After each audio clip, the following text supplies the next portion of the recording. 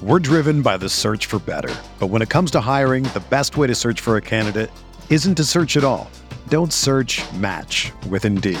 Indeed is your matching and hiring platform with over 350 million global monthly visitors, according to Indeed data, and a matching engine that helps you find quality candidates fast.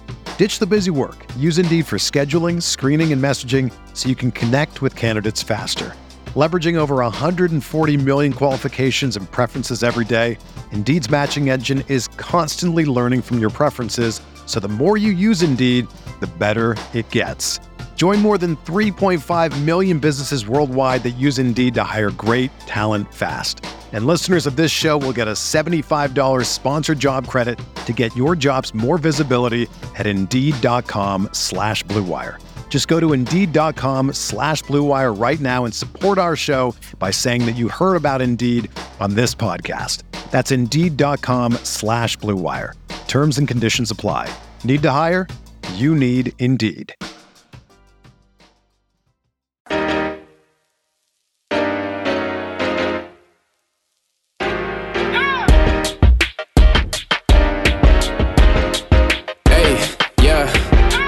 Feel like Kobe in the fourth quarter. This is the Dane Moore NBA podcast coming at you Thursday, late afternoon, evening. It's March 9th. Wolves played on Tuesday against the Sixers. They play again on Friday against Brooklyn at home. And today, Thursday, Karl Anthony Towns kind of came back to practice. He was at practice, didn't necessarily practice with the group as a whole, which I think is somewhat an arbitrary marker in this return process. I got Britt Robson here from Minpost as my guest today. Britt, I'll play a couple sound clips from it, but the general what you missed as you were coming back from Milwaukee yourself was Finch talking a little bit about Karl being back out there, doing simulating 1-on-0, 2-on-0 type stuff, kind of like what we watch at the end of practice, when the players just working with their player development guys. So that's what you missed. I don't even know. Is this at all even intriguing to you? Are you just bored by this whole topic? No. Let's hit a clip. So I'll react to that. I've already seen a little bit of the the usual social media overreaction. So why don't we just. I'll hear what Finch has to say. That'll be interesting. And then if Jaden has anything to say, that'd be good too. Cool. So this was just Finch John just straight up asked him, when will Cat practice? When do you think he might practice with you guys? Or I don't know. I would imagine, we could get him into some 5-on-0 stuff coming up here soon, but I wouldn't, again, I haven't had that conversation yet. Sure. Yeah. So it's kind of same line, Britt, where it's they don't know. Doesn't want to overpromise anything. That clearly by that comment, what he was saying was, I'm not going to say anything that'll get everybody on a knife point and be all set to roll. Just let me run this team a little bit. When he's in the lineup, I'll let you know. Exactly. I thought this, later on in the media scrum, I thought Jace had a good question that actually tapped into something you've been kind of philosophizing here over the past month. Here's Jace asking Finch another question about Cat. Is there a date, Chris, with Cat where... You missed the Cat section. I know. We moved on from the Cat section. Is there a time that would come where you would say there's not enough time left, this doesn't make sense? Oh, God, that's a great question. I mean, listen, I mean, for what, like, regardless of what happens between here and the rest of the season, getting Cat with this group is such a priority just to see what we have. You know what I mean? Like, I just think so. I wouldn't say it's like, it's not worth it, unless we were to fall completely out of the race. But even at that point, we need to discover for off-season evaluation, tweaking, strategy, game plan, whatever it might be. We got to see what this thing looks like. So there wouldn't be a situation where it's like, there's 4 games left. We need to win 3 of them. Cat's been in a minutes restriction. Like, this isn't fair to him or us. Like, I mean, at that point in time, I think it's more about the risk that, like, how is it going to be disruptive if that happens? Right. Yeah, if that's what you're talking about, yeah. Yeah, listen, it's hard to tell, all NBA player to not play. So especially one that you've been wanting to play all year. So I don't see that really. You know what I mean? Like we feel that Cat's able to help us regardless of what the situation. If it's a minutes restriction, then maybe you're strategic and he comes off the bench to start with that, depending on what the minutes are. But I think he would be open to anything at that point in time. So. The Britt Robson theory. Cat coming off the bench to return. There you go. What's your he covered reaction? all the bases, so he covered mine too. But I mean, I think what it boils down to is, like everybody else, Finch doesn't know really what the scenario is to lay out, and when you say something, people can seize on it and interpret it in different ways. And if the player suffers a setback or comes back quicker, what happens to what you said gets spun in a direction, the player and his agent, the fan base, whatever. I mean, there's just no winning situation for Finch to come out boldly and say anything here, because it might not happen. B, if it does happen, he's locked into something that he may not want to be locked into. Sure. So, look, every fan base and every franchise that has had a player out for a period of time goes through this dance. There's a segment of the fan base that says, oh, he's a pussy, trade him, screw him, and he's not any good anyway. Or, give the guy a break. He's trying to come back. All segments in between. I have a good friend who follows the Clippers who says that Kawhi hate and love is like the dominant narrative almost all the time on that team. And for very good reasons. Obviously, he's a tremendous player when he plays. He doesn't play all the time. They are floundering relative to expectations. And a lot can be said the same way here for the Wolves, except the difference I see it as is that the ceiling is higher if Cat comes back and the floor is lower. So it is a risk. If Cat comes back and is rusty or has the problems he had with Gobert at the beginning of the season, very logical problems, by the way, to have a guy with, size 20 feet running around trying to cover the perimeter while everybody else is kind of comfortable with the way Rudy now protects the rim and everybody else, siphons in at different places.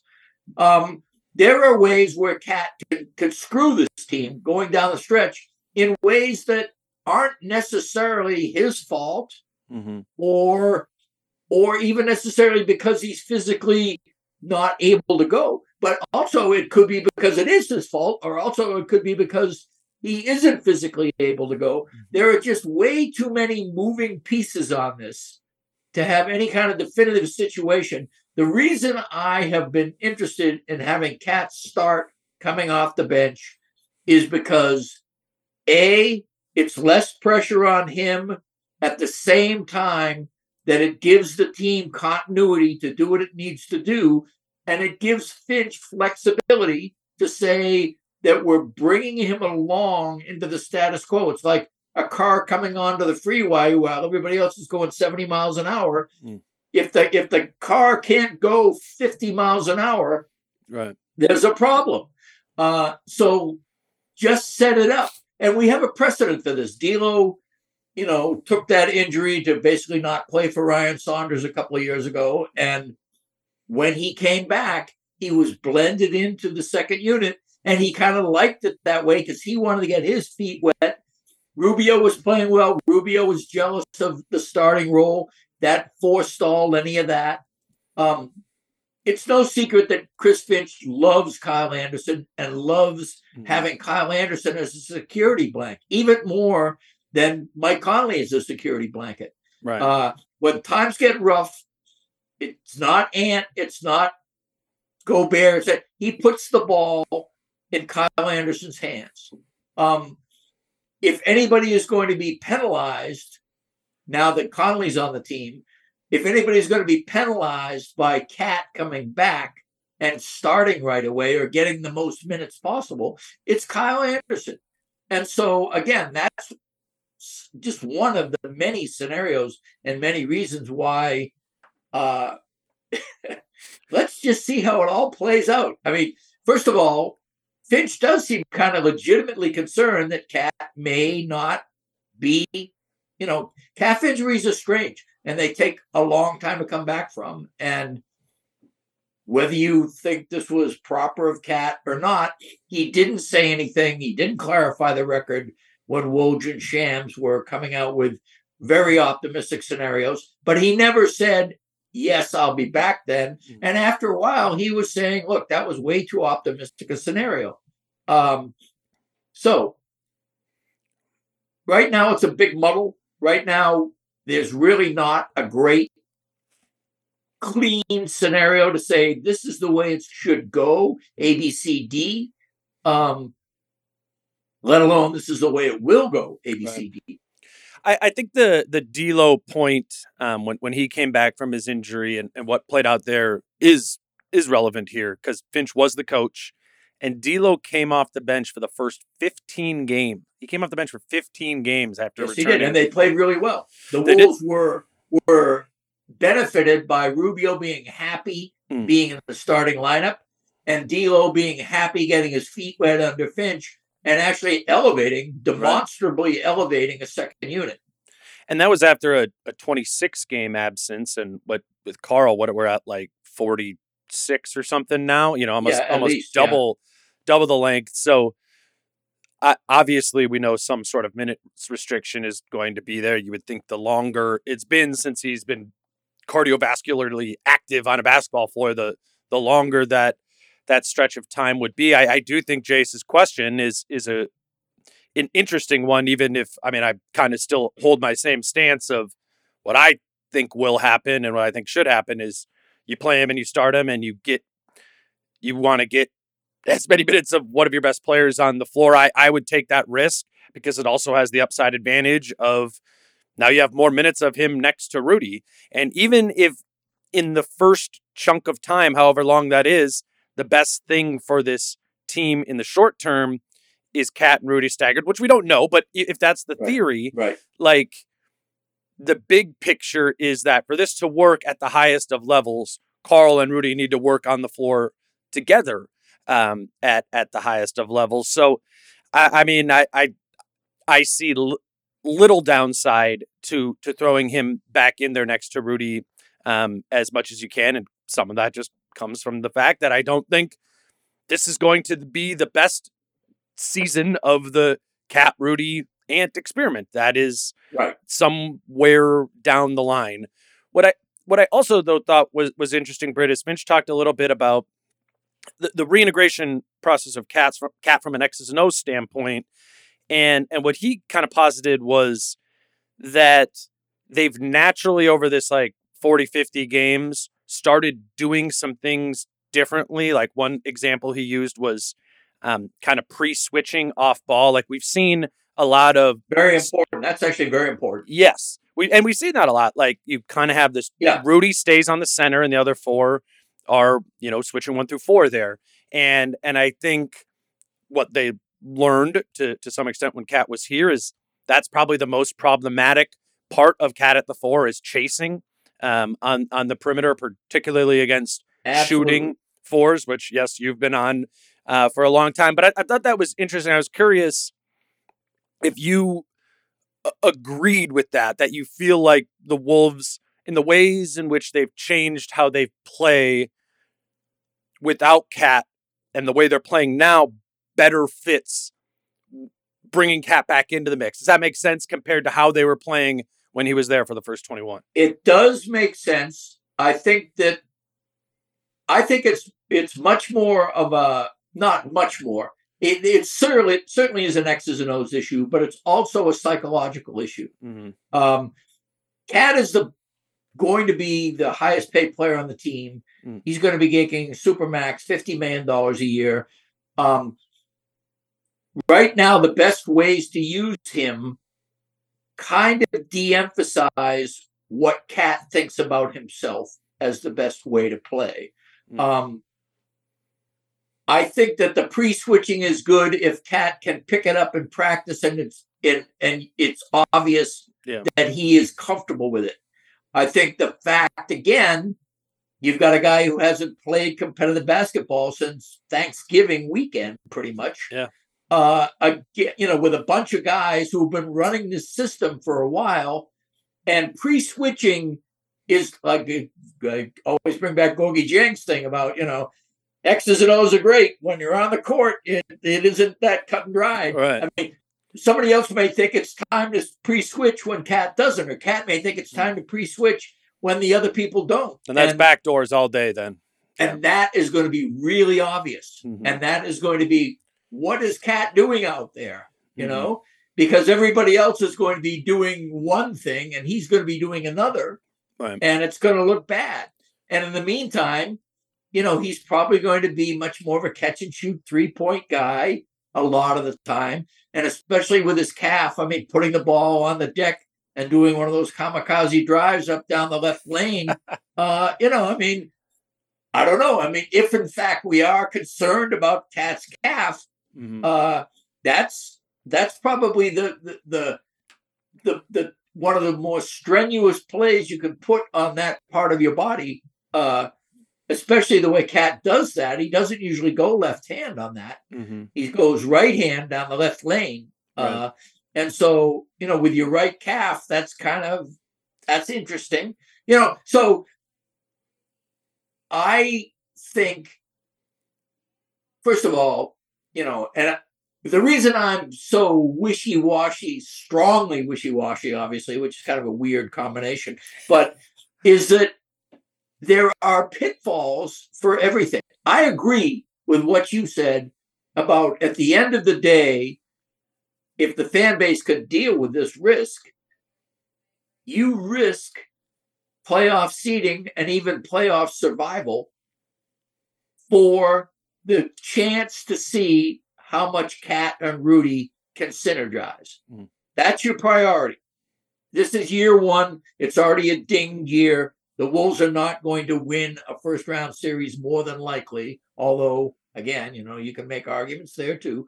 But the point being, you want this to be a really high upside trade at the end of the day, and you want as much information as possible before you go into the next offseason and begin to think about who you're going to add with your mid-level if you're going to add somebody. Yep. There's all kinds of things you have to think about. And so, yes, that's an argument for what you just said. The arguments against that are you're throwing Cat out there, rusty mentally, rusty physically, playing a position he hasn't really played well, and putting him in a position where he is not as in control of the game as he has been almost his entire career.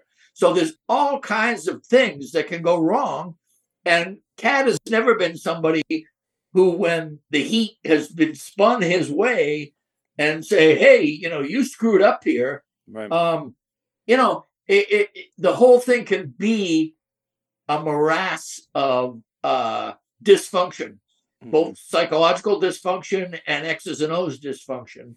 And again, that's why I would play a middle ground there. If Cat and Rudy are doing well, if Cat comes off the bench and he begins to lead a second unit, or he begins to show that he's got some stuff, maybe then he's more amenable. He gets more excited about himself and about his game. And maybe it's only a 5-game thing rather than a 15-game thing. Now, let's face it, there's only like 15 games left now anyway. So, but the point being, I want Cat to be coming out of this season, however this season ends, not feeling like he's besieged. Not feeling like, hey, all right, they're moving on without me, or, what am I, chopped liver now? Yeah. Because he's not the right guy to have that kind of attitude for an entire offseason. So let's work him back in a way that gets him going. And I think that also, quite frankly, is the way the team gets going too, And then maybe you do get a play-in game or two or a first-round series or two where you get that synergy or that attempted synergy and a sample size with those two all-star bigs together that matter. And so that would be the middle ground I'd walk.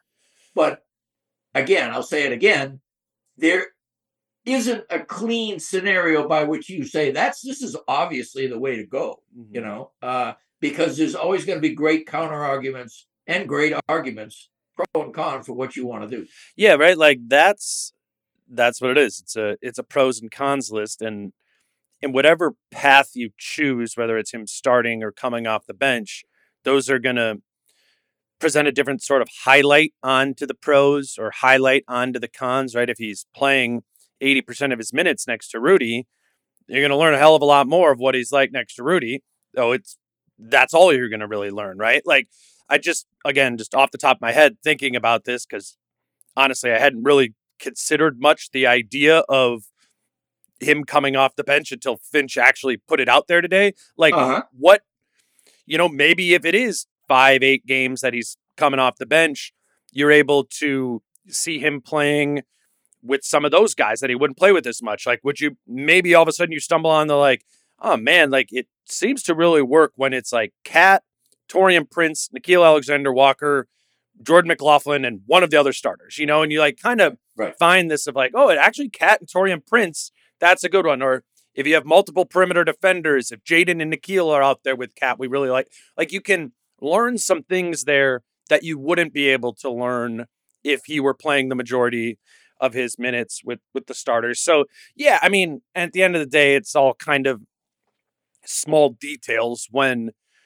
ultimately this is going to be determined. The big picture of this is going to be determined by how he fits in with the starting group. It's just it's a funky timeline now in the season, given how little of the season is left here. So I don't know, man. We're going to talk about it. We're going to track it. We're going to look at how the defense changes, the offense changes, the rotation changes, and those sort of things. And I think some of those things are actually, fun to hypothesize, but ultimately the main thing is just getting them back, right? Just like, just get out there and see with anyone. and to your point, I mean, Taurean Prince and Cat just strike me as a really cool thing right now. And it keeps Kyle and Rudy together too. Like I'm with you. That's a major concern if pulling Kyle out of the starting lineup. He's been such a contributor to the rhythm of that group. If Kyle Anderson is not in crunch time in the last 2-3 weeks of the season, that will be a fascinating development. Mm-hmm. And that will be something where I guarantee you, if that comes to pass, that will be the source of numerous very, very fascinating conversations that have taken place between the front office and Finch and the roster. Because I mean, there's only two possible closing lineups, right? Once everyone's back. I think we know okay, we'll assume Rudy's on the floor, right? And so it's not a small ball thing. Ant, Jaden, Rudy, Cat, and then the fifth variable, I think, is Mike Conley or Kyle Anderson. Yeah. And now it's getting a little less likely to go with that. Would put, if it's Kyle Anderson, now Ant's your point guard, and Ant has stopped being a real point guard for this team since D'Angelo Russell got traded and Mike Conley came in. I've talked a lot about it, a lineup I'm interested to see, but I would kind of assume that Kyle Anderson wouldn't close. You know what I think is going to happen if we get that far is, and I only know this because it hasn't been exactly the situation, because this is the most nuanced situation, given where the Wolves are in the standings, given the recency of the trade, given when Cat got hurt, given Cat's new deal, given what Slow-Mo has done for this team, given that Mike Conley has just come in the door. I mean, there's so many moving parts that it is way more nuanced than anything I can refer back to. But I can say that whenever we thought about how things would work, some of it is the players tell you themselves by what they do. Yep. Boom. And so if Slow-Mo is working really well with the two bigs, then that's interesting. If Mike Conley just activates Gobert in a manner that Gobert fits Cat's deficiencies a lot better than he was before for some reason. He comes out at the level more or something, or Cat's able to play the low man or something. I don't know what the variables will be, but I do know that once again, you're going to be dealing with what makes basketball great is what five people for how long a period of time before you take one out and put one in, take two out, put two in. What is the process by which you get a team that generates momentum? And unfortunately, that's just one of the considerations. The other consideration is, how are Gobert and Cat going to do? We invested this ton of money and all this treasure to get this together. Another one is, how is Cat's calf? There are just so many things about this that it is interesting to consider. And we've just spent, whatever time we've talked about just now thinking about it. But the reality of it is going to be, we'll have some information, and that information will change the context in ways that we'll go, oh, okay, we get it now. Mike Conley obviously needs to be out there for whatever reason, or we thought that Cat and Rudy would be out there at crunch time, or whatever, Sure. But I have no idea. I do think that put against the backdrop of this team could not make the play-in, or this team could be home court advantage. It's a crazy NBA season on top of everything else. The schedule can be brutal, especially between the 13th and the 29th of March. After the 29th, the last 10 days of the season are actually pretty interesting. The schedule lightens up a little bit. So, who knows? Who knows when Cat's coming back? But one of the things that is good to hear is that we do have a noticeable marker of progress in that we're talking about it. Cat and Jaden, apparently you said that Jaden said Cat was out there. It was exciting to see Cat out there. Jaden wouldn't have said that if Cat wasn't out there. So,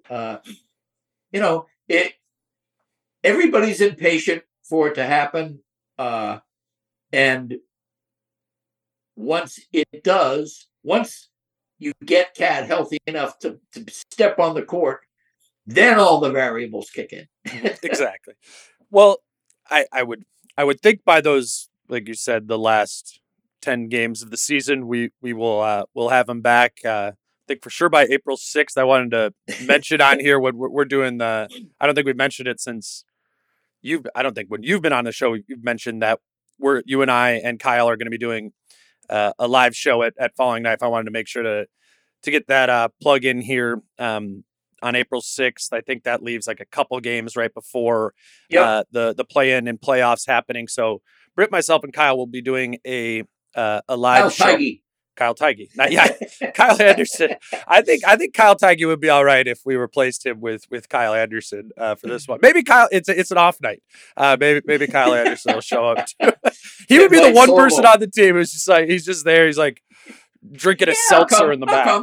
Yeah, why not? You guys are gonna be there, all right? So we will be there April 6th. Falling Knife Brewing Company in Northeast. Britt and I have done a couple live shows this year. I think it'll be fun to do it with Kyle as well. We wanted to make sure that's on your guys' calendar, and I think it's at a good time to do one too, right before the play-in playoffs. I'd assume Cat will have a couple games under his belt by then. So put that on your calendar, and then also, Friday night, the Brooklyn game. If you're not going to Target Center to watch it, you can watch it at Falling Knife, or Monday when they're in Atlanta. If you got the Wolves fever and you want to be around other people watching it, check that out always at at Falling Knife. And then me, Britt, and Kyle will see you there on April 6th. Britt, let's take a quick break, and we'll come back. I have a kind of want to stay on the Cat topic, Sure. but related to defense and just the defense overall. So back with Britt here in a minute. Today's show is brought to you by the Genesis Company. The Genesis Company is the MVP of the business game. With their advanced marketing techniques, they've helped over 300 brands generate over $3 billion in retail sales. So if you're an entrepreneur with any size brand or product, they're the best in the business. And for being fans of the pod, they're offering free access to their proprietary AI technology that helps founders uncover the true potential of their brand. Find out how big your brand or product should be. Don't let your competition steal the lead. Email them at grow@thegenesiscompany.com and claim your spot at the top of the game. That's grow@thegenesiscompany.com. Today's show is brought to you by Hyacinth Restaurant in St. Paul. Hyacinth is one of my favorite restaurants in the cities and a place that I think is easy and comfortable to go to if you're looking for kind of an elevated dining experience that is still comfortable. That's been my experience when I've gone to Hyacinth with my friends and with my family. It's also a restaurant that is using all Minnesota products year round, which I think makes it cool, whether it be for the menu items or the cocktails. They'll kind of have like a wintry vibe to them. And I think that can be fun this time of year if you're looking to go out, whether it's for a fancy dinner or just something more casual on a random weeknight. You can make reservations there. Those are ideal. But if you're going in the wintertime and you're going on a weeknight, also walk-ins are more than normal there at Hyacinth. So if you haven't checked out Hyacinth, I challenge you to look at their website, check out their menu. They also have an Instagram page with a ton of their menu items on there. Again, you are going to go out to eat, and I would just recommend that you put Hyacinth at the top of your list if you're looking for a new place to check out in the city. So that's Hyacinth Restaurant in St. Paul.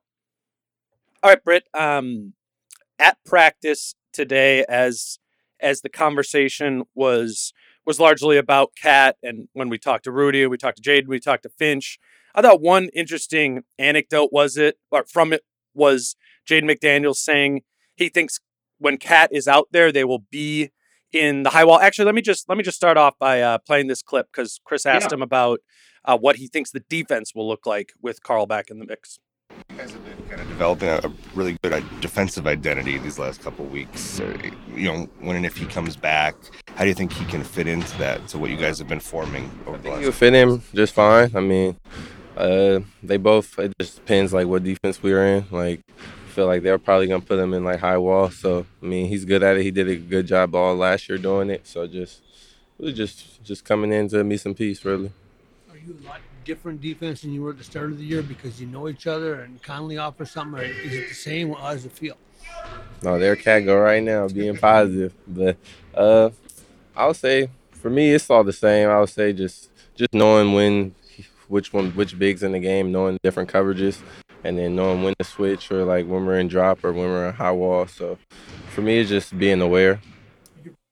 So that was a little proof that Cat was at practice. He came by and started screaming first team as we were interviewing Jaden McDaniels. But I thought it was interesting that Jaden threw out there that he feels when Cat's on the floor, they will be in the high wall concept, which, we saw them toggle between that a little bit at the beginning of the season. I should say that when Finch talked and Chris kind of asked him the same question, Finch was like, I don't really know what we're going to do in terms of pick and roll once Cat gets back. So that might not be the case. I don't think Jaden's saying that with a bull. You could kind of hear with the way he's talking. He's like, I think it'll be that way. But Britt, like, if you can sort of tie this together, how do you feel about the premise of Chris's question that the defensive identity has been coming together? Or to what degree do you think has been coming together? And then to what degree, maybe more in terms of pick and roll, because we're talking about the chasing, but to what degree does Cat getting thrown back into defending against pick and roll impact this team? I think it's still tough. I'm much more in the pre-switching idea than I am putting Cat and Rudy on the floor and running high walls. Strikes me as a very, I don't know how it works. And maybe, Britt, what Jaden was saying was when Cat's in at the Cat's 5. out there on his own. Yeah. Yeah, I agree. See, that's, I didn't want to just come right out and say that because I wasn't there. But when I heard that, Jaden knows that when Cat is out there on his own, they almost always play high wall. Yeah. And maybe that's what he was thinking. Mm-hmm. And then, in answer to the other question about everybody being more comfortable, well, Jay McDaniels isn't going to say it's better when Cat's out at the 5 than when Rudy Gobert is out there at the 5 on defense, because that's not true. Cat at the 5 on a high wall versus Rudy at the drop at the 5 without Cat. You still want Rudy on the court instead of Cat when you're playing defense, simply because he's really good at it, I think. And the Wolves have played decently in drop with Rudy on the floor. Would you agree with that? Yeah. Oh, I don't know. The Wolves are like 10th in defensive rating on the season. Right. But there are times when you do go high wall with Rudy, and I've loved it. The games where that's happened, I would think that would be Monday against Atlanta and Trae Young. Yeah, maybe again, and that's what I mean. We haven't seen it much. The whole, the whole fly around versus discipline thing. I'm looking for that synergy, even more than anything else, even more than Cat and Gobert, which obviously is a subtext of that. But when you can fly around and still have that discipline, we saw that to some extent against Sacramento, to some extent. Yeah. There are definitely occasions where Sacramento number 1 defense burned the Wolves on defense, and Gobert wasn't in a high wall very often, despite that, but it was a fly around mentality at both ends of the court, and I like that concept. Can you run a fly around defense with Cat and Rudy on the floor only if they have really got whatever scheme it is down cold? Yeah. Because there's not a lot of margin for error with 2 slow guys flying around. If they're not anticipating properly, then they are, they're flying in the wrong direction. and neither one of them is being back in like a rim protection scenario if it's that kind of a fly around. So I worry about a high wall with Rudy and Cat. I would have to see how it looks on the court.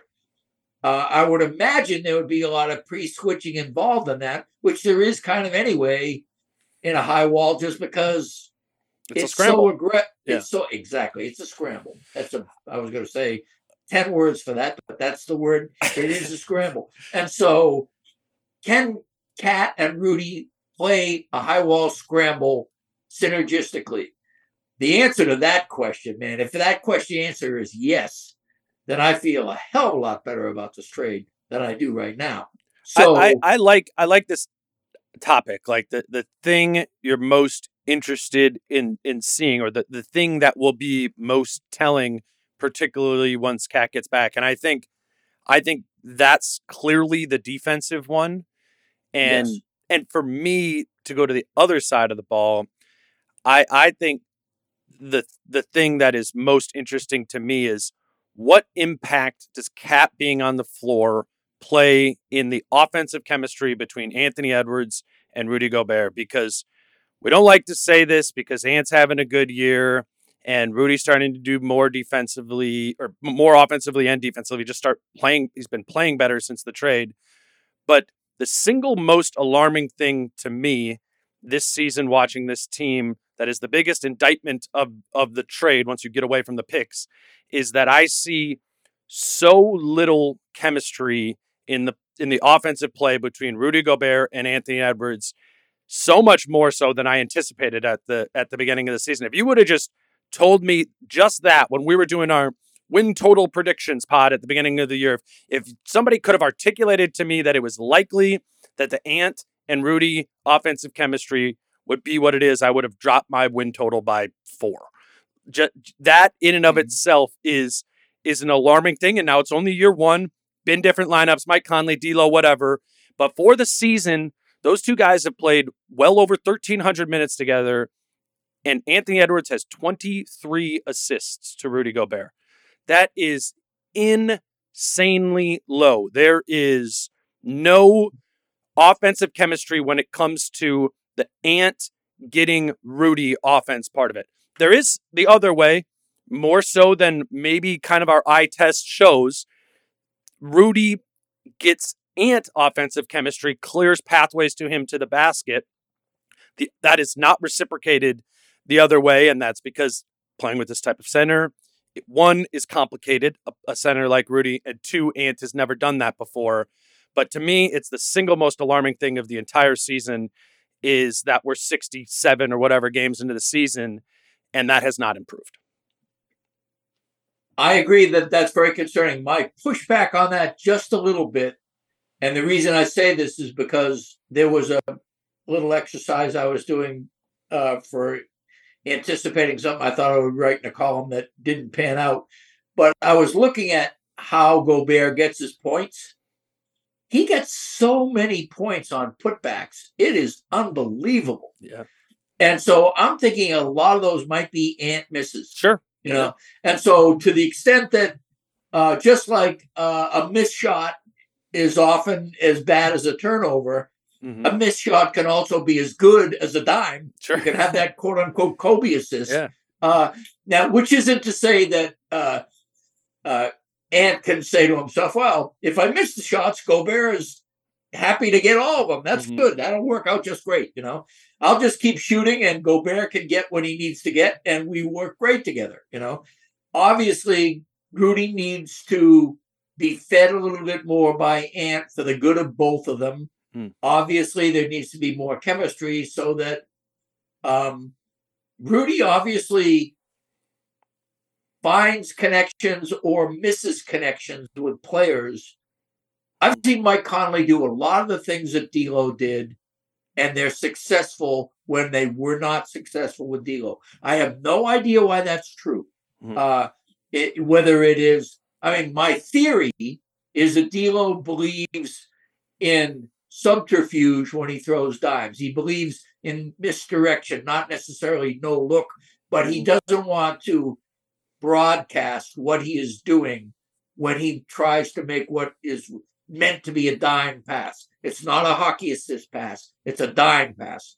And he is very unobvious about it compared to Kyle Anderson, who almost makes it look like a shot. He's looking at Gobert. He's looking at the basket. He's not suddenly out of the blue feeding Gobert when you didn't expect it, the way it can happen with D'Lo a lot. So maybe that obviousness is what the connection is. But I do think that there are ways in which Gobert really works well with people. He works well with Conley and he works well with Slow-Mo. That is obvious thus far. It looked like he was appreciative and getting comfortable with the way Cat fed him for a while. With Ant, I don't know whether it's like Ant almost never passes to me, so I'm not expecting a pass even when I should be getting one, you know? Yeah. Or it could be that I know that when Ant's on the floor, the way I get fed is on putbacks. So I'm going glass, and I don't care what he's doing because the shot's going up. There is something about the chemistry that is not prolific. I mean, that's an understatement. As you said, 23. I think the putback thing is interesting. And while you were just talking there, I pulled this up.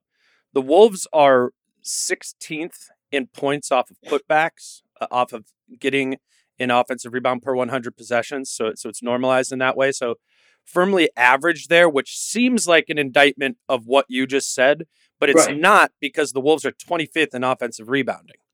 So they don't get many offensive rebounds. What those stats suggest, if I'm interpreting this correctly, is they don't get many offensive rebounds, but if and when they do, they lead to points comparatively against the rest of the league. And like I said, I mean, Gobert, it was since the Conley trade. So I was looking, okay, Gobert was like 47 for 66 or something after Conley got here. Mm-hmm. So my point was going to be in the column, how much of that is Mike Conley's doing? Sure. And then I found out, Conley feeds him more than anybody, but you know how he gets most of his baskets? He gets most of his baskets by rebounding misses, or, I think he gets more baskets rebounding misses than he gets on rolling on pick and roll. On this team, it certainly seems like that. I want to look it up for it. I wonder if those numbers are different. If you know how to do that, I mean, I thought it was actually really, I enjoyed the way you went offensive rebounds versus total putbacks as a way to see efficiency of putbacks. That's a great way to do it. So it says here that since the trade deadline, the Wolves are 10th in points off of putbacks, where they're 16th for the season. So that does suggest that they're scoring more points in that way than they were previous. Actually, probably substantially more so than they were previously. And then if I can look at offensive rebound rate too, how much that has changed here since the trade. The Wolves, again, 25th for the season, 21st in offensive rebounding since the trade deadline. So they have been a better offensive rebounding team. Still not good, but they've been even more so effective. So that would make sense that I would say this is an example of stats backing up what your eye test was seeing. Yeah. And again, and also I was reminded of my eye test by trying to prove something else, which is often what happens when you're going over stats, is you're saying, all right, let me see if this is right. Let me see if Mike Conley feeding Rudy Gobert is doing great things for this team. And as it turns out, Mike Conley has 9 dimes to Rudy Gobert, but he has 8 to Ant. He has 7 to Jade McDaniels. He has 6 to Naz Reid. He has 5 to Slow-Mo. I'm not even making those numbers up. Those are actually the numbers. Right. I mean, so you just, for some reason, nobody has the same amount of assists, but they go down by 1 for the 5 guys. And Naz, per minute, I mean, that's real good. Naz Reid would be, hell on fire, man, if he was playing next to Mike Conley all the time. Which, that's the difference between pick and pop versus pick and roll. I would assume you said 6 assists from Mike Conley to Naz Reid, or 4 of those threes. I feel like I can picture point. Very good point. Probably because a lot of them were in that 30-point game against Dallas, and he buried some threes on that one. Yeah, I tweeted out. I just clipped all of Ant's pick and rolls from the Sixers game, and it was I don't know, just 15 of them. Like 11 of them were with Rudy, and 4 of them were with Naz. And man, it is just such a different thing. It's such a different look, and of course, to some extent, of course it is, right? Like Naz can pop, Rudy can't at all. Rudy can be a lob threat. You also I was thinking about this the other day too.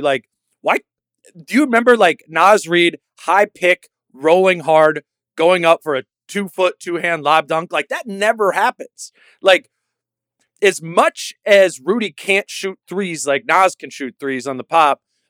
Naz is catching on that pocket pass roll and then is jelly to the rim, right? It's a different sort of way of finishing in the pick and roll. And anecdotally, to the eye test, it's again, one game. It's that Sixers game. You go to my Twitter if you want to watch those possessions. It looks 40 times better when it's a Ant Naz pick and roll in terms of what Ant looks like in the play. Again, this is actually a really interesting topic to raise right now, to be honest with you, because Rudy Gobert aesthetically is his own worst enemy.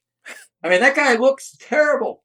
He looks clumsy. He looks awkward. He looks like he can't play basketball frequently. And he looks that way when he's making 50% of his shots looking that way. Right. I mean, you can have a guy, Rudy Gobert probably makes 90% of his shots when he is clean with his catch and shoot and finish and dribble or whatever. But Rudy Gobert also makes 50% of his shots when he looks like a clown. I mean, that's kind of that's a backhanded compliment for sure. But I will tell you, if a guy can make 50% of his shots with looking like I do on the court or something, looking like a fool, that's pretty good, if you're still making those shots. Whereas Nas is like Zach LaVine, which is always my go-to for aesthetics over results. He looks fantastic. Mm-hmm. Who wouldn't trade 3 flub baskets that happen to go in by Gobert because he's stumbling his way through to one like triple crossover dribble, offhand banker on the fly by Nas? Yeah, right. It's just, if you're a fan of the gymnastic beauty of basketball, you'll take that Nas play over a fistful of Gobert fractured volleys that, hey, guess what? Got 10 points. Nas has got 2. You know what? And shout out to Jake Painting, who commented on that little video I put out of the pick and rolls. He said in his comment, and he looked it up, that with Gobert on the court, Ant is shooting 67% at the rim. When Ant is on the court with Nas, he's shooting 56% at the rim.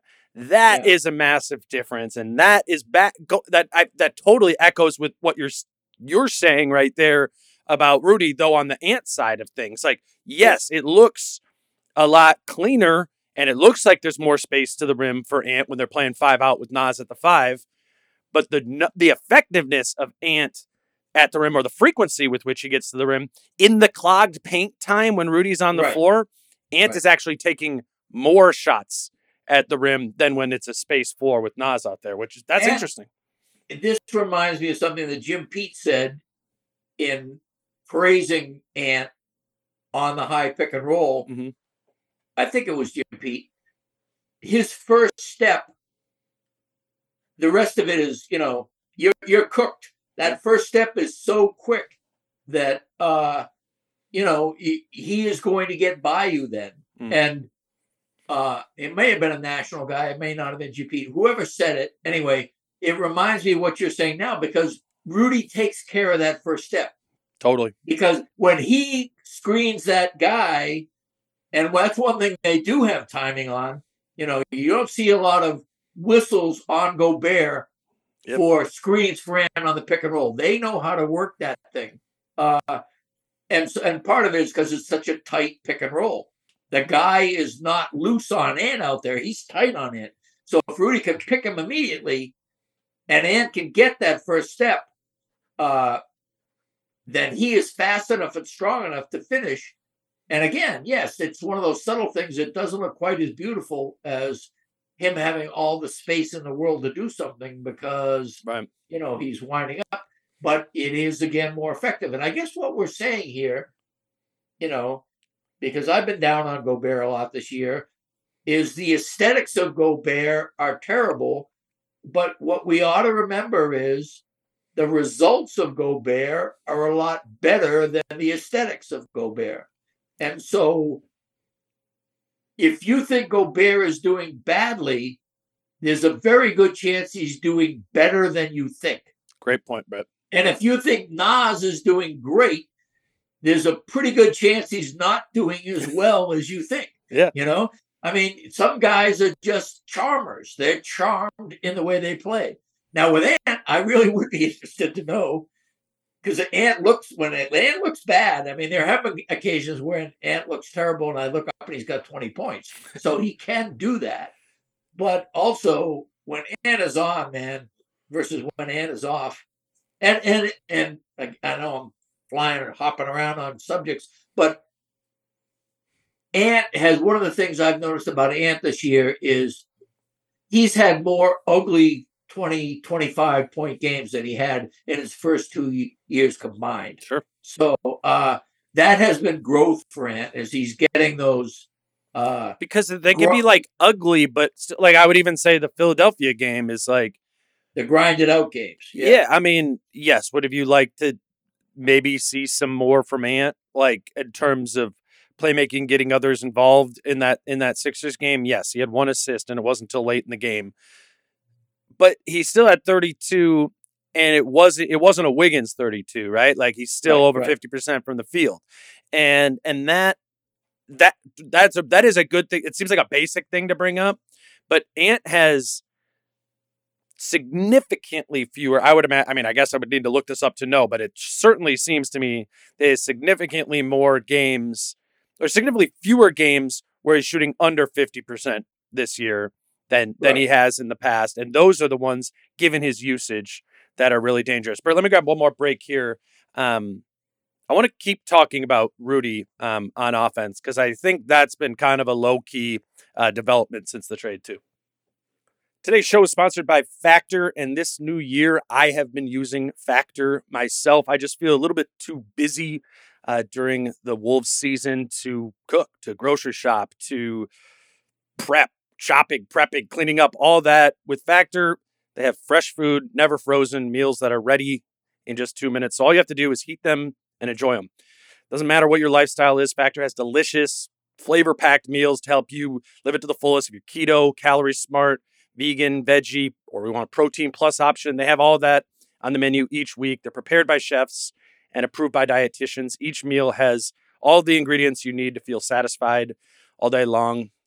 If you want to cut back on takeout, I know I do, get Factor instead. Not only is Factor cheaper than takeout, but meals are ready way faster than a restaurant, just 2 minutes. Get Factor and enjoy clean eating without the hassle. Simply choose your meals and enjoy fresh, flavor-packed meals delivered to your door ready in just 2 minutes. No prep, no mess. Head to factormeals.com/DaneMore50 and use code DaneMore50 to get 50% off your first box. That's code DaneMore50 at factormeals.com/DaneMore50 to get 50% off your first box. Today's show is sponsored by Shady Rays. Kick off the new year with new gear built to last. Our friends at Shady Rays have you covered from the sun to the slopes with premium polarized shades, customizable snow goggles, and much more.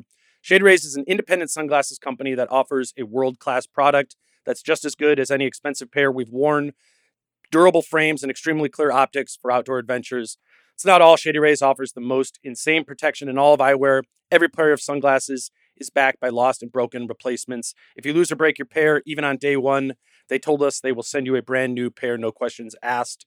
Wear your Shady Rays with confidence because they have your back after you purchase. With Shady Rays, you can look good and feel good. To date, they have donated over 20 million meals to fight hunger with Feeding America. If you don't love them, exchange for a new pair or return them for free within 30 days. There's no risk when you shop with Shady Rays. Their team always has your back. And exclusively for our listeners, Shady Rays is giving out their best deal of the new year. Go to shadyrays.com, use promo code DaneMore for 50% off 2+ pairs of polarized sunglasses. Try for yourself. The shades rated 5 stars by over 20,000 people. We're driven by the search for better. But when it comes to hiring, the best way to search for a candidate isn't to search at all. Don't search, match with Indeed. Indeed is your matching and hiring platform with over 350 million global monthly visitors, according to Indeed data, and a matching engine that helps you find quality candidates fast. Ditch the busy work. Use Indeed for scheduling, screening, and messaging so you can connect with candidates faster. Leveraging over 140 million qualifications and preferences every day, Indeed's matching engine is constantly learning from your preferences, so the more you use Indeed, the better it gets. Join more than 3.5 million businesses worldwide that use Indeed to hire great talent fast. And listeners of this show will get a $75 sponsored job credit to get your jobs more visibility at Indeed.com/Blue Wire. Just go to Indeed.com/Blue Wire right now and support our show by saying that you heard about Indeed on this podcast. That's Indeed.com/Blue Wire. Terms and conditions apply. Need to hire? You need Indeed. All right, back with Britt, Robson. We're kind of bouncing around. Started with Cat, meandered around elsewhere. I think, as I mentioned before the break, I've found Rudy and his offensive game to be interesting in this post D'Lo time with Conley, and I think there's certainly an element of it, Britt, that is about the pep in his step, the chemistry with Mike, and all those sort of things. But I'm also seeing Rudy do more offensively at a more effective level now on an individual basis than we saw previously. And my kind of theory behind that is just time. He didn't play like this in Utah. He was not asked to do the same things offensively, the Euros, the flip shots, the all that sort of stuff. Like, if you weren't watching Utah in past seasons, this is not what Rudy Gobert's offensive game looked like there. It's been new. He's added things. He was kind of bad at them at the beginning of the season, and he's gotten better at them. So I asked him at practice, just straight up, in what ways has his game evolved this season from Utah offensively compared to here in Minnesota? So here's Rudy. How do you feel that your offensive game how has it evolved most from last season in Utah to this year in Minnesota? I think, I've been putting a lot of work. I think I can feel that, I keep getting better and better. Obviously, a lot of it depends on me, also, depends on what's going on around me, the playmakers and guys getting me the ball. So sometimes, people are going to look at the stats and be like, oh, you shot less or you shot more, you average more points, like that. But I think it's more about being able to attack also against different lineups, to attack against different situations, and how, me being able to find my teammates, me being able to create for my teammates also without the ball, and so I think I've been, the work is paying off, and I still have a long way to go for where I want to be, but that's part of it, that's why it's fun. It's been fun. I was going to say, has it been fun to do more different things? Yeah, it's been fun. Just be doing more things off the dribble, things that I work on. I've been working on the floater also, so doing more of that, and then the rest is being able to attack smaller lineups, get the ball, not just get the ball underneath the basket, but get the ball on the block and be able to punish those smaller lineups. And when they collapse, I'm able to make those passes and kick it out for the threes, and that opens up a lot of offense for us. So, just keep doing the work, and the work's going to pay off. So, Britt, I think those last two things he talked about adding the floater, kind of, I called it a flip shot, and being able to punish smaller lineups. He's got more opportunities to do those things in these recent games. There was the Clippers game, right, where they went small against him. The Dallas game was after the trade. They went small against him. The Kings a little bit.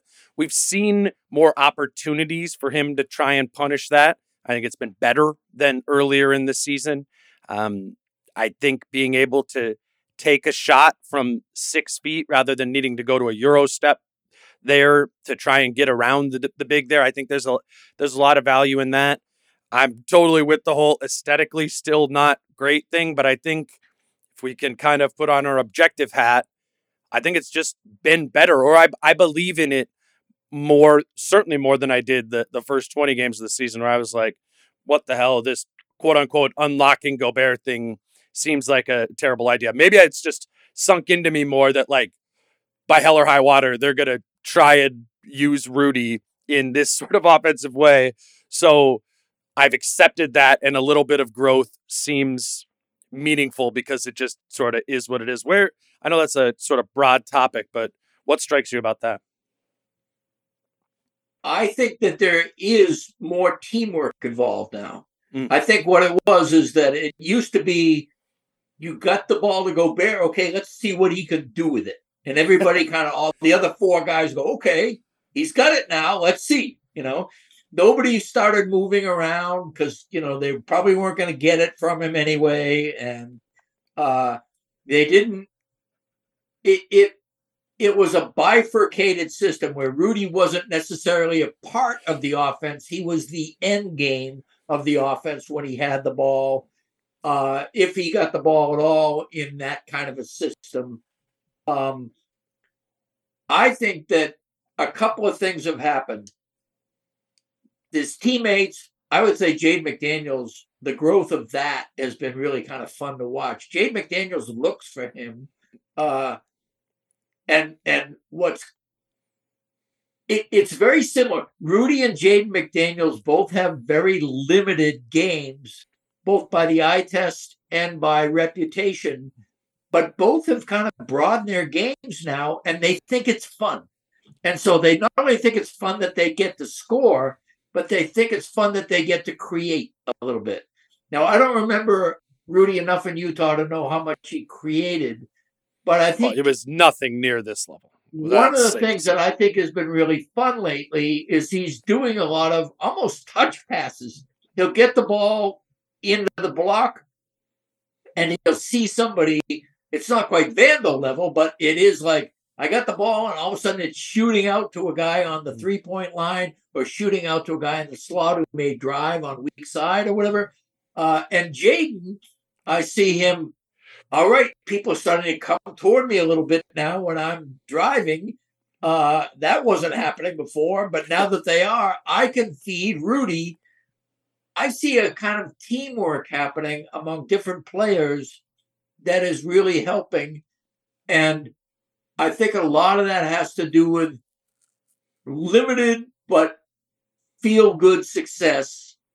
You know, Rudy gets the feed, he puts it in, he's dominating his guy, and all of a sudden Rudy goes, hey, you know, I'm starting to magnetize people. Boom, I'll throw it out to a guy. I'll do this. And Jaden is thinking, all right, I'm starting to get a little bit more attention than I used to get. I can leverage that by getting the ball to Rudy or somebody else. And, you know, let's not forget Finch's role in this. He wants movement without the ball, and he wants ball movement. And both of those guys, Jade McDaniels is no longer a catch and shoot 3-point guy. I looked it up today, Britt. He's taken more shots this season from the short mid-range than he has from the corners. Yep. That little like fading. And how much of those are off the bounce? He's not catching and shooting there. Oh no, I would assume 80% of them are off the bounce. Exactly. And with Rudy, I think a lot more of his plays now are not pick and roll handler or putback necessarily, you know. He is getting involved in back to the basket inbounds. He's getting involved in subsidiary pick and roll action where maybe they run a pick and roll and the guy, Conley is actually really good at this. They run the pick and roll and it looks to all the world like Conley's going to shoot. And instead he feeds late on a pick and roll to Kyle Anderson style. Yeah. Yeah. Kyle Anderson style. I just think it's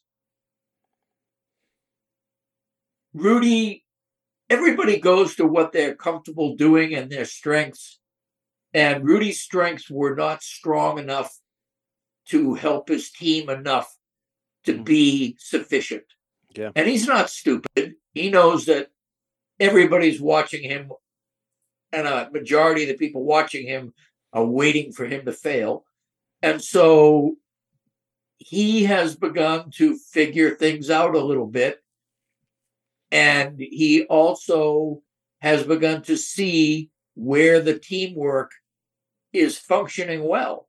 And so maybe now, just as I said, when Ant has the ball, he's not looking for feed. Maybe now, and Jade McDaniels is coming down for that mid-range pop you're talking about, he says, you know, every now and then Jade gets me the ball there. I'm going to go up for the rebound, but I'm also looking for that pass. Yeah. And I'll be able to handle that pass.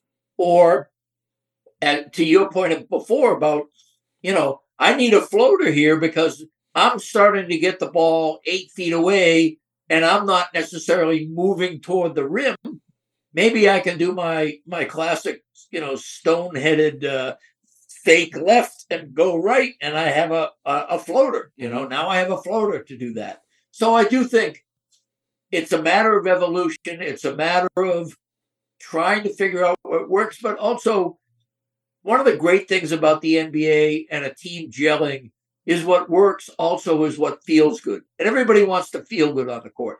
And if everybody is feeling good, then your teamwork is humming. And so what I see is less frustration with Rudy and less frustration from Rudy. And that's because there has been enough feel-good teamwork, not sufficient because it's still a work in progress. And hopefully there's a lot more room to grow, as Rudy himself concedes.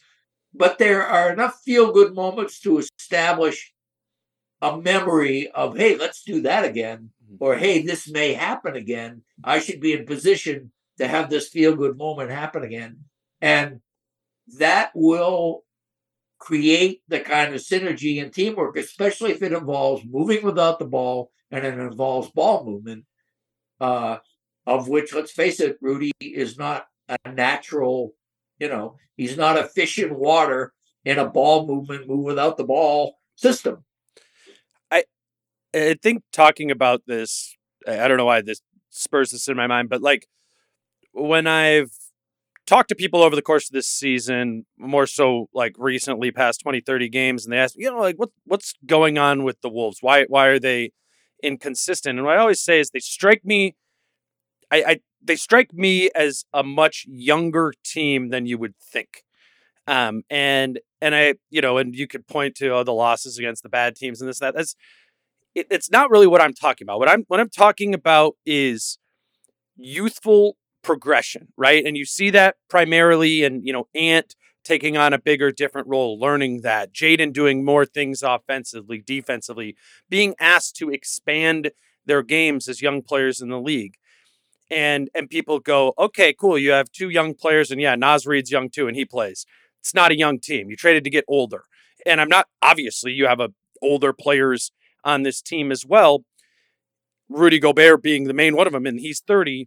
But what Rudy is doing by changing his game in a drastic measure is very similar to what a 21, 22-year-old like Ant and Jaden is doing, trying to expand their games in ways they've never previously done before. So yes, Rudy is absolutely a veteran in the league, but in many ways, functionally, he's a young player. And that has its ups and downs that youthfulness has in the NBA that we see across the board. I view this team, even though they have some old players, as one of the most youthful teams, and that youthful could kind of pyramid out to, erratic in a dysfunctional sort of way, and also it can hint at upside, and I think it felt so much like with Rudy that upside wasn't really there as he was learning more and more in that sort of way. It overall just felt immature. Now it's feeling at times immature and also at times like it hints at the potential for exponential growth for the core of this group. Would I bet on it? I like that it's a definite thing? No. There's, again, as Rudy said, there's a ton of things that need to be ironed out and get a lot better from him and a lot better from the other players on this team that are learning and expanding their games. And I throw Jalen Noel and Naz Reid into that as well. But overall, it strikes me as a youthful team because of that, because they're all doing so many different things. And I don't know, I guess you can have frustration in that, but I also think it's reason to be like, it's kind of impressive if that's true, that this team is over 500.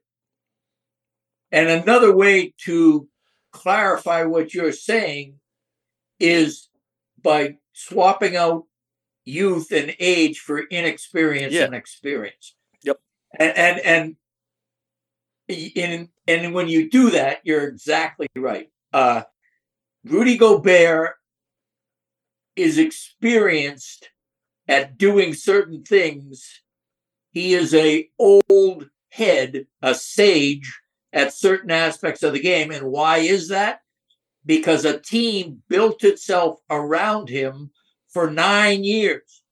And he got to do specific things for 9 years. I mean, that was something that didn't really dawn on me until I watched how he was not able to do some things. He was inexperienced. He was, in your words, young. He was very young in terms of doing things because the Jazz franchise had decided that wasn't something that was working well in the way we're building this team. And we're not going to have Rudy do this. We're going to have somebody else do this more.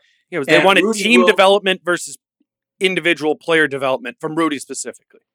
Exactly. And so you had a situation where because Rudy was the straw that stirred the drink, especially on defense, this is what he did. Now on offense, they honed it to the point where he is elite at very, very specific things. But when you go beyond those specific things, he's not even good. He's bad. And so now the key is, how do we keep him elite at what he does well and turn what he's been bad at into mediocre, then fair to middling, then good to maybe not elite, but a real plus skill.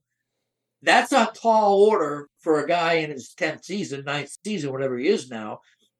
With a brand new franchise, though, you have created a totally new context, a new set of expectations, and Rudy Gobert is a level-headed veteran guy. He is the guy, I regard him as like the stepfather in that locker room. I've said it before. He's not really blood with those guys in there, but he's kind of the head of the family anyway, Right. And so you have this situation where he's got to learn how to relate to his kids, and he's got to learn how to grow his game because so much is riding on it.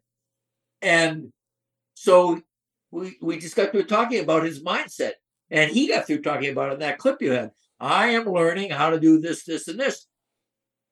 Substitute out what you were saying. What he is saying is, I am becoming an older player, but right now I am young at these things. Yeah. And that is why the Wolves are youthful in the ways you say they're youthful. And to be honest with you, I mean, Kyle Anderson always says he was a point guard, but he's never really had a chance to just wallow in it the way he has this year. You know what, Britt? You know what it reminds me of? To the Rudy thing and Young and what he's doing right now. I was trying to think, it's like, has this existed anywhere else? And what came to my mind is Brooke Lopez. Yes, like, it's kind of in a different way, right? Like, doesn't that work? Just brilliant. And actually two incarnations. One becoming a 3-point shooter, and then becoming like a defensive stopper in a totally new way than he was a defensive stopper when he came into the league. And did that right at about, I don't know, late 20s at least. And because he was the face and what the team Brooklyn built themselves around him. So it's actually a pretty good comp. Yeah, I like that. I like that. I think I guess that I was like, is there any precedent? Rudy Gobert could grow the way Brooke Lopez has grown. Oh my God. Yeah. Well, then honestly, it might be as simple as for the Wolves to be as good as they thought they could be when they made the trade, Rudy Gobert needs to go through the same evolution or a similar Lopez-like metamorphosis. Yeah. Given that they are no longer, Rudy Gobert is no longer being asked to play offense the way that Quinn Snyder asked him to. He's playing the Finch way, and kind of defensively too. It's a little bit. Although they have begun to. I mean, bringing in Conley and Slomo, they really have kind of said, well, we're not going to abandon you totally in the ways you're good at it. They split it a little bit, yeah. But again, and this is, it's a conundrum. I mean, this is why, another reason why this Wolves team is young is because they have multiple identities. Mm-hmm. This is not a team that has one identity. This is the way we play. Last year's team was like the epitome of that. They had one way of playing defense. And actually, they had one way of playing offense. They led the league in pace. They led the league in three-pointers. Space and pace. They were the space and pace team. And the most aggressive defensive team. Yeah, those tie together. Yeah, that's the identity. That's what Karl Anthony Towns called Timberwolves basketball within the first 6 weeks of the season. This year, you've got a whole lot of not necessarily fitting together pieces. You want them to fit together. I mean, in a perfect world, what happens is you have a much more versatile team, which is what was so lacking last year. If the Wolves weren't able to do their thing, for whether it's because they were on that particular night inept at doing that, or because the opponent was especially adept at taking away what they did, they were fucked. I mean, that was it. They had no counter.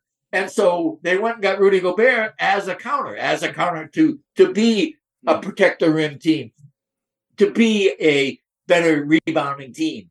But what that did is that added identities and confused identities. And so now you have a team that feels young because they have not fit the identities together enough and are therefore kind of jumpy around. They play one way. They shut down the Clippers on defense, and 2 games later they get 138 against the Kings. It's like, it's volatile. Sometimes, yeah, they are a multi identity team.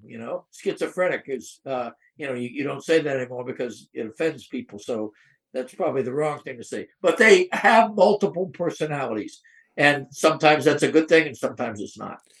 Yeah, and now you're adding in another variable that inherently will change your identity to some degree again, with Karl Anthony Towns eventually coming back in. Yeah, bring it full circle, right? Right. Yeah, it's definitely Cat. Cat not only adds identities, he scrambles the ones that are being formed.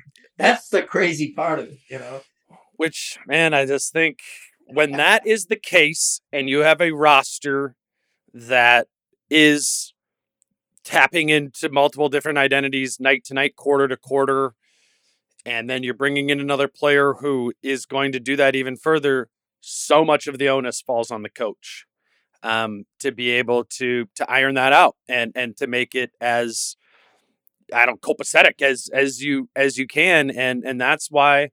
I mean, again, I'm on the record on here all year having questions about how Finch has handled this, while also having the notion entering the season of thinking that Chris Finch is a very, very good coach. And when I think about that, or if and when I'm frustrated by a game or a week of how Chris Finch is coaching, the kind of like cool down from that is the reminder that he has been given a roster that kind of demands multiple identities right now. And that's a very difficult thing to coach. Maybe the greatest coaches do, but even them, probably, as annoying as it is to say, they need time to do so. And if you are a great coach, unless you're Phil Jackson, whose identity is letting great players be themselves. I mean, what all Chris Finch has done thus far is let really good players be themselves in order to get there. But most coaches have an identity. Tom Thibodeau right now, has an identity. He's changed a little bit, but the Knicks, Yeah. But the point being, if you're growing multiple identities, a disciplinarian or a coach that would get people on that page would foster certain levels of that identity more than other levels of that identity. Finch has fostered certain levels of the play, move without the ball, move the ball, fly around on defense, pressure the ball handler. Those things are obviously going to be the parts of identity that the Wolves do best in their multiple identities. It's like the coach is himself an applicant of a style that has influence over it, just as each player is an applicant of style that has some control, but nobody has full control. And Greg Popovich, who's as good an NBA coach as I can think of and has done great things with many different, but he had a template. Don Nelson had a template. Lenny Wilkins had a template. Spo. Yeah, exactly. So again, it is correct to say that Finch has a lot on his plate and that he needs to, at the very least, show where the things that he favors are being done and that growth is happening. because it's just like with a player, you know. I mean, if the Wolves were 20th on defense right now, Rudy Gobert would be in deep shit, you know. I mean, because that's what he does. Yeah. And the Wolves are, you know, are close to a top 10 defense. That's what he does. If the Wolves are not moving the ball well and moving without the ball well, and they're not doing the things that Finch is not known for, then he's failing twice. You expect him to kind of fail in not putting forth what he's great at. But what he is great at fostering, he better be doing that for his team. He better be fostering that. And so what I see a lot of the time is that's one of the reasons I think the fly around is so important a marker of all the identities. That's the one I gravitate towards. It isn't always the one that is the most significant, but it is the one that I say, okay, well, the coach is getting through to them. They're doing this. Or if it's Gobert and they're playing great disciplined defense, I say, okay, well, what the front office has brought in and what Finch is doing with them, it's working there, but it's mostly the players in the front office here that are getting this taken care of. So I think there are ways and strains you can find. But the greater point is, it is a harder undertaking with a higher upside to try to synthesize multiple identities into a highly versatile team. If you can do it, it's fantastic. Yeah. If you Ceiling's can't, high. then you start having conversations like what we're having right now, which is a team that has all kinds of promise. We've just mentioned all the ways of doing it. They haven't, you know, Cat's been out most of the season. They're a 500 team. They've beaten some great teams. They've lost to some terrible teams. They have a lot of fits and starts. They play like a young team because they have multiple identities. At the end of the day, if they can crystallize all this, wow, watch out. But the odds that they can crystallize all this is not nearly as good as saying if they had this team, if they kept last year's team intact, for example, a common lament among people who love last year's team, well, they'd probably be better at what they did last year than they are this year. But what is their ceiling with that aspect? Yep. You know, they made the Gobert trade. Everybody knew this. It was a bold gamble with a cathedral-like ceiling. If you hit that ceiling, you know, the choir sings, you know, the bells go off. But if you don't, then there's like 3 people in church and you can't hear the sermon. I did look it up because we were kind of like towing around. Are they a top 10 defense? Looked it up. Overall, 10th in defensive rating. Remove garbage time via cleaning the glass, and they're 8th in defensive rating this season. And so, yeah, like as much as, you know, as the Rudy part of the Rudy trade has, I mean, that is an important thing. That's his calling card. To he highlight. Deserves as much credit for that or more than anybody else. Right? Yeah, and then Jaden second most, but yeah, I would say I would say that's more Rudy than anything. Britt, your column, we'll plug this here. It came out the day of the Sixers game, but it was kind of on what we've been talking about recently, is this seeming like the team is gelling, but with that like ever present question mark of can they maintain it, which was a little prescient. Everyone was riding a little high coming into that Philadelphia game. I think almost expecting. I think Vegas actually had the Wolves favored against the Sixers in that game. I think there was almost an expectation that they were going to win that game, and the Wolves did what they've done over the course of the season, is be that Jekyll and Hyde, and they lost it. They lost it by a lot, and now kind of here you are again, Sid. You know, can they Jekyll and Hyde their way back tomorrow against Brooklyn, and you know Monday against Atlanta on the line through these last 15 games with or without Cat, or whenever Cat does come back. So the question marks remain, but in all seriousness, I feel like I'm getting a better feel for this team.